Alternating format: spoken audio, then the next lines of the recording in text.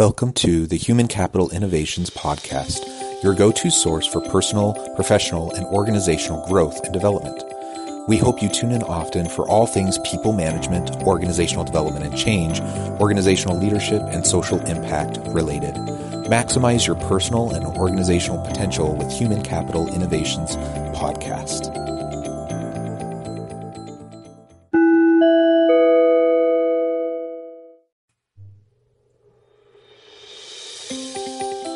Welcome to the Human Capital Innovations Podcast. In this HCI podcast episode, I talk with Caroline Ceniza-Levine about effective performance management practices in organizations.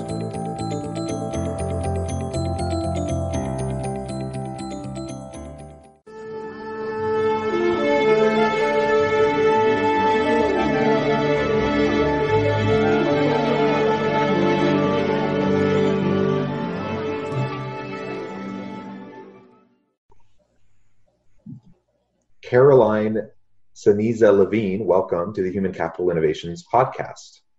Thanks for having me. I am so excited to have the chance to talk with you.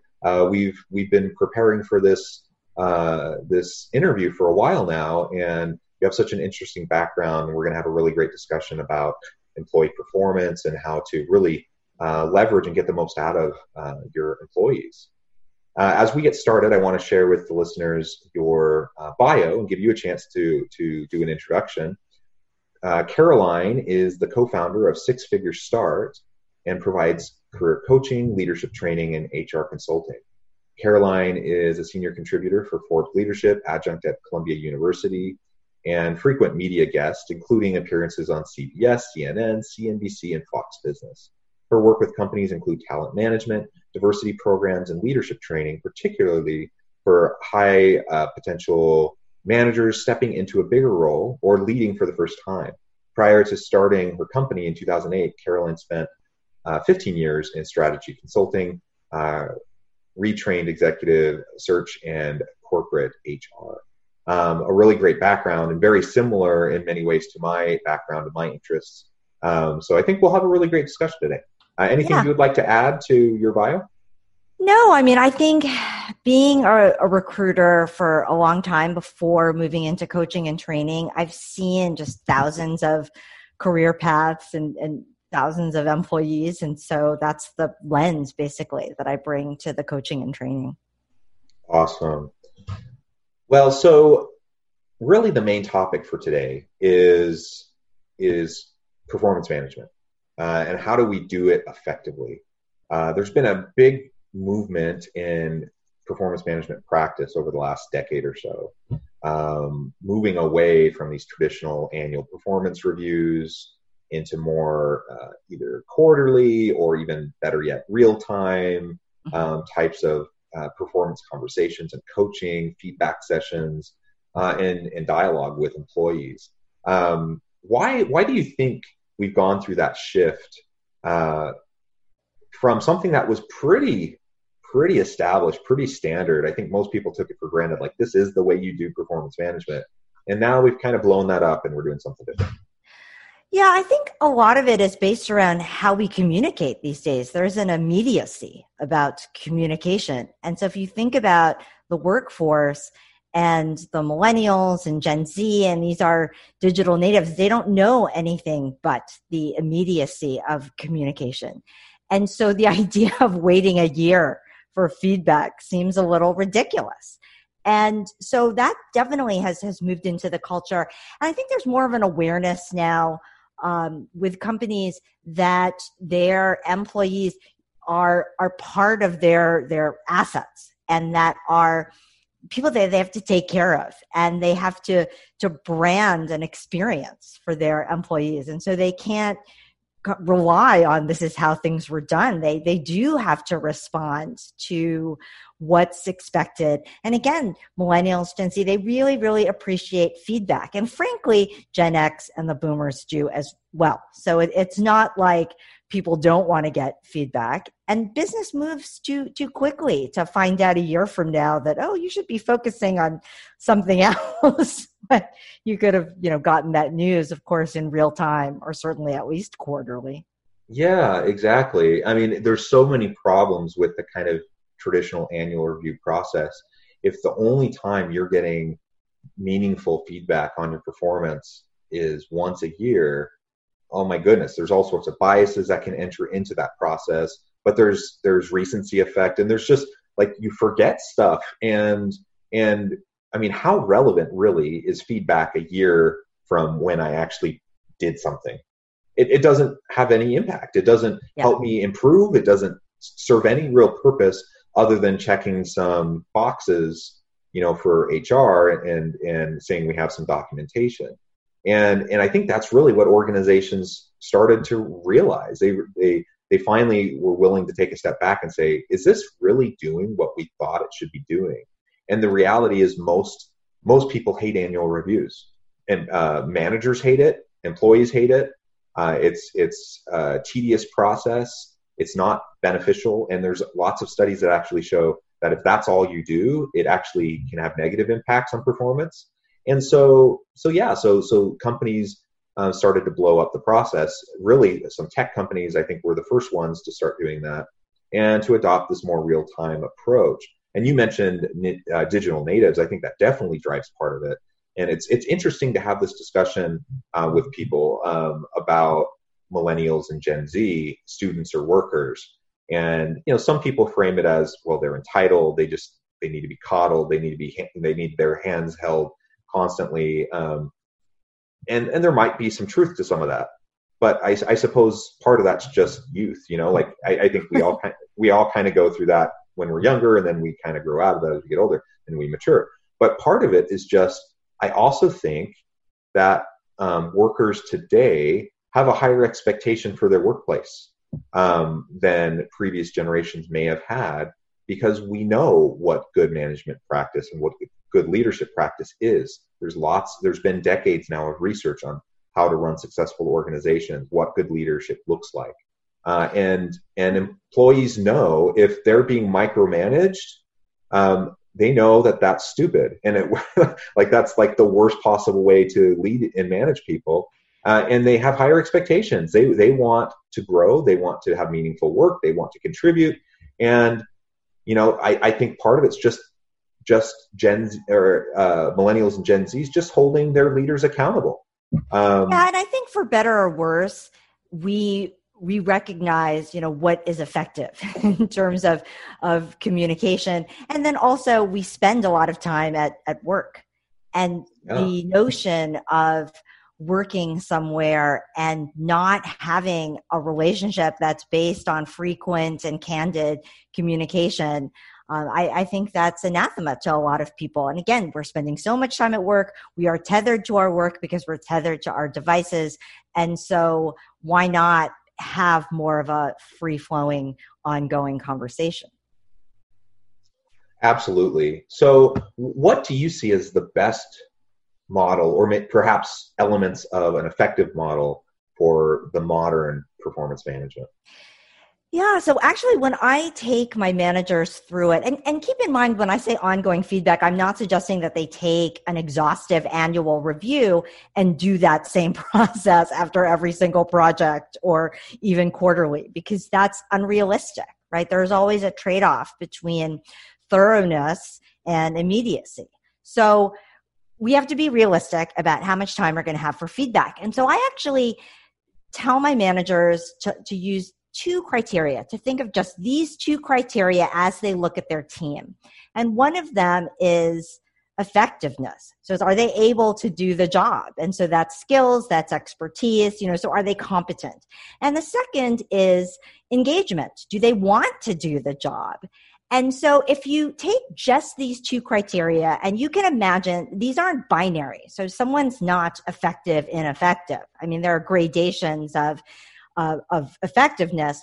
So you can think of that as the x-axis. And then if you think of even willingness or engagement, there are gradations of that. So that's the y-axis. So you can plot your team basically in 4 quadrants. You have people who are both effective and engaged. Fantastic. They are the high performers. They're your star people. Then you have some people who are effective, they're really good, but they have an attitude problem. We've all worked with these folks, right? So they're not engaged. They're a problem. So they're your toxic star, if you will.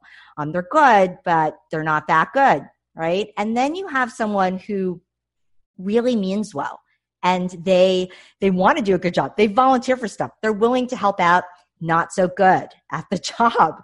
And so that's another problem. They're the earnest underperformers, what I call them. And then, of course, there are people who aren't good at their job, don't want to do the job. This is definitely a performance improvement situation. You need to put them on a plan, and you have to manage them very closely.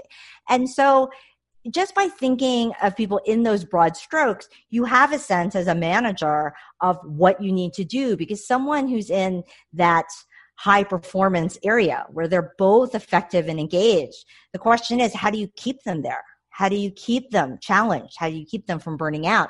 Similarly, a toxic star, it's how do you enroll them back into a positive attitude, a positive vision of what they want for their work. Maybe that's impossible, and they ultimately there's too much of a cost to keeping them, but you might be able to, because you're focused on the engagement and the motivation issue, and you trust them on everything else.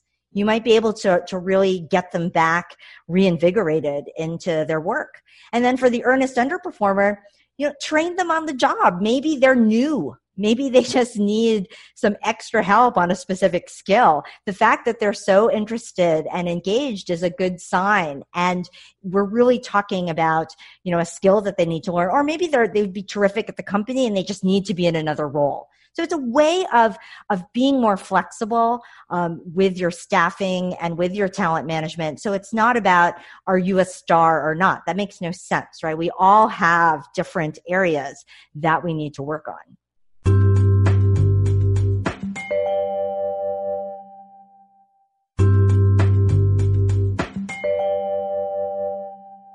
For the ones who get it done, the most important part is the one you need now. And the best partner is the one who can deliver.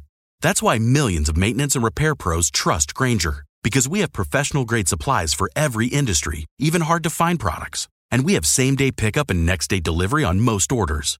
But most importantly, we have an unwavering commitment to help keep you up and running. Call, click Grainger.com, or just stop by. Grainger, for the ones who get it done. Yeah, I love that. And I love kind of the typology that you use to approach it.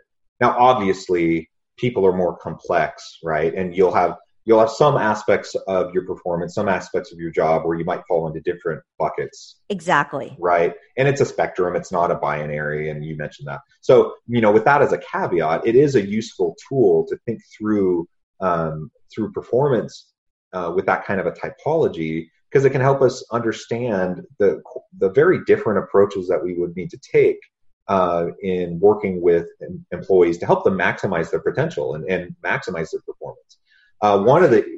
So there are a couple things you said that I want to explore a little bit more. You talked about the toxic star. I've definitely seen many of those in my time. But there's also the star that starts to, for whatever reason, they start to underperform. So that they go from being an A+ player to now that they've just dipped. And there can be a huge range of reasons why that would occur, right? So what's your advice for leaders as they're trying to either deal with a toxic star or try to deal with a star who has fallen? Well, you alluded to it. You got it right away when I was talking about this matrix and saying, well, people are people and they fall, in different areas, and we can't just put one person in one box. And that's so true. If you think about even your highest performer, they're in that box because of their circumstances right now, because of the project or the responsibilities that you've given them. If you change something, then they might fall out of that box. And so what happens many times is that, they're a fantastic team member. Let's give them more. And we give them more. Maybe we give them too much, or maybe we give them something that they're not interested in. Maybe we start moving them into, whether it's, another project or another client, or, some area where they just don't have as much passion and engagement. And so they start to fall out of that. And this is why you can't just put someone on a box, set it and forget it. They are people, things change. Or they might have some kind of personal circumstance. Maybe it's a busy time for them. It's September, the start of the school season. It's chaos, and you're seeing a little dip in performance, but it's something where they're a new parent and they're dealing with something that they've never dealt before. And being used to being a star, they don't even know that they're struggling or that they need to ask for help, because they probably think, I can just do this all on my own. I don't need to raise my hand here. And so you do have to manage actively even your stars. Now, when we talk about the toxic star, so similarly, maybe they were engaged before, and then you put them on something where they got disengaged. Or maybe they, let's say, disagree with the strategy. That isn't to say that you as the manager do not set the strategy, but maybe you have to explain to them, give them more context. Maybe they feel like they put an idea out there and it was dismissed, or they're not taken seriously. And by addressing that specific issue, again, you re-enroll them, you reinvigorate them. And so I think it's important to think about, what is at the root of the issue with that employee, and not just think about they're a bad employee or they're a good employee, because people are not binary, as you rightly pointed out. Yeah, and I think if our goal as leaders and managers is to truly maximize the performance of our team and the individuals on that team, then that means we have to know them. We have to understand their motivations, how they prioritize those motivations. And then we have to, we can't be intrusive. We can't violate privacy, but if we develop trust with them, then we will know when there are issues that arise that maybe they need extra support with. So if I have a star player that ends up coming in and for, maybe a couple weeks, their performance dips, my first response shouldn't be like, what the crap? Why does your performance suck? It should be like, let's go have a conversation. Let's figure out what's going on and how can I help you? How can I support you? And if I'm being with a employee that way, that's very different than me going in a punitive fashion and going in and trying to reprimand them or saying, you really need to get your sales up,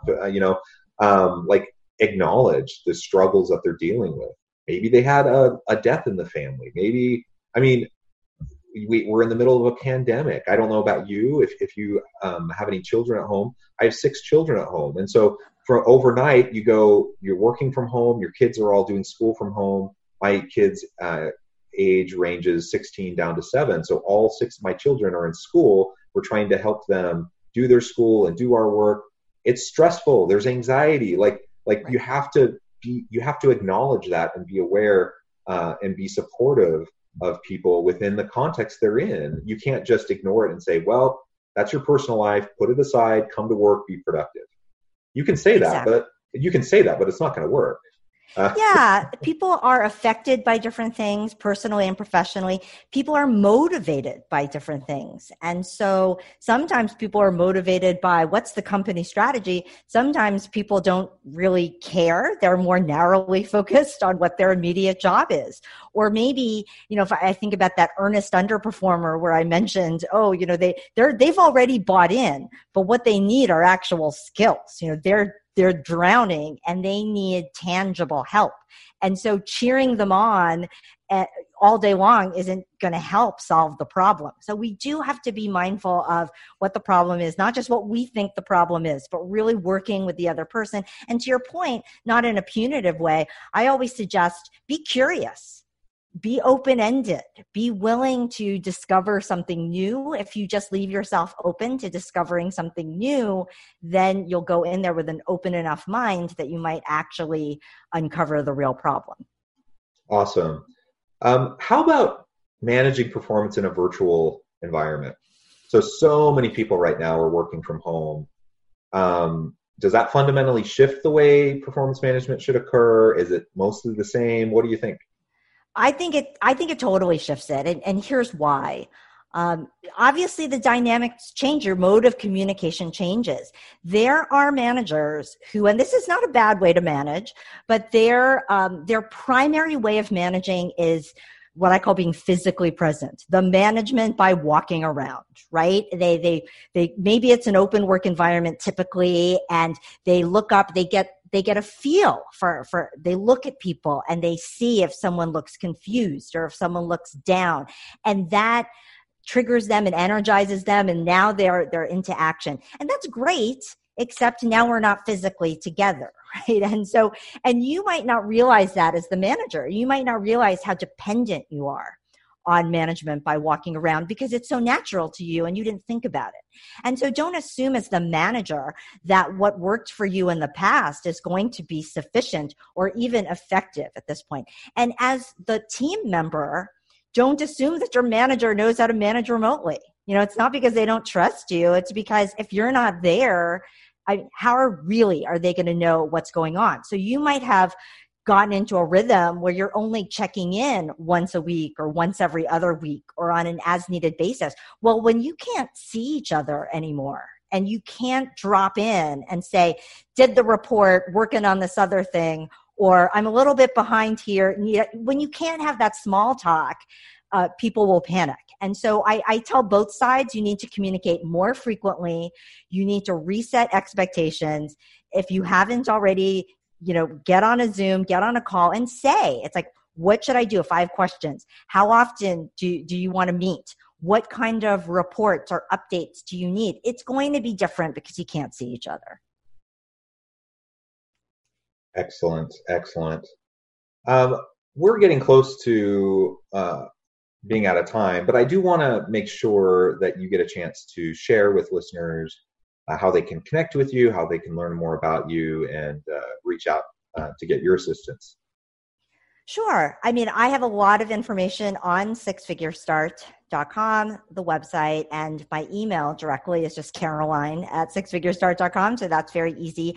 And I've been writing for Forbes Leadership for 10 years now. So if you just search for me on the Forbes.com site, you'll see a lot of my work posted there. My focus there is on the individual and really helping the individual manage their career.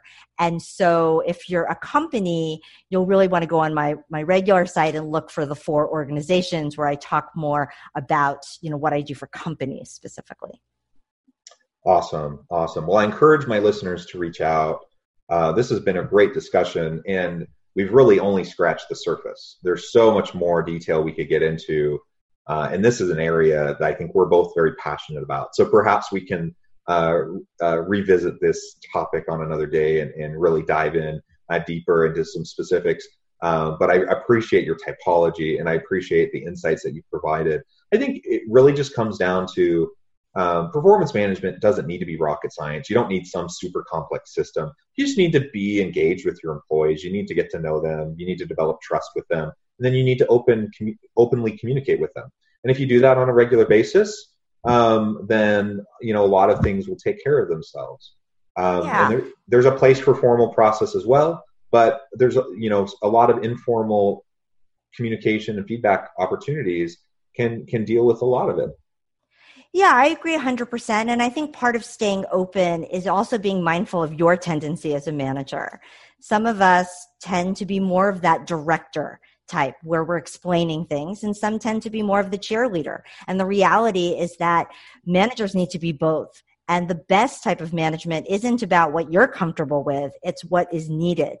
So that toxic star might need more of the cheerleader. They need to be reinvigorated. But that earnest underperformer needs to be directed, wants to be directed. And so you can't just say, oh, I'm not doing that. I'm not a micromanager. You have to do what your team needs you to do. Excellent. Wonderful. Well, thank you again so much for joining me today. I encourage my listeners to reach out, and I hope everyone stays healthy and safe. Have a wonderful week, and enjoy your time with your friends and family.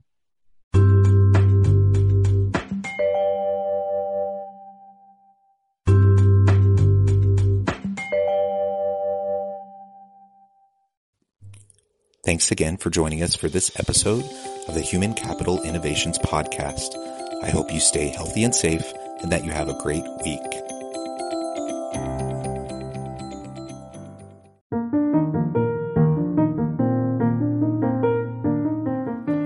Check out our new weekly LinkedIn newsletter, Alchemizing Human Capital, exploring industry trends via original research and interviews with executives and thought leaders from across the globe.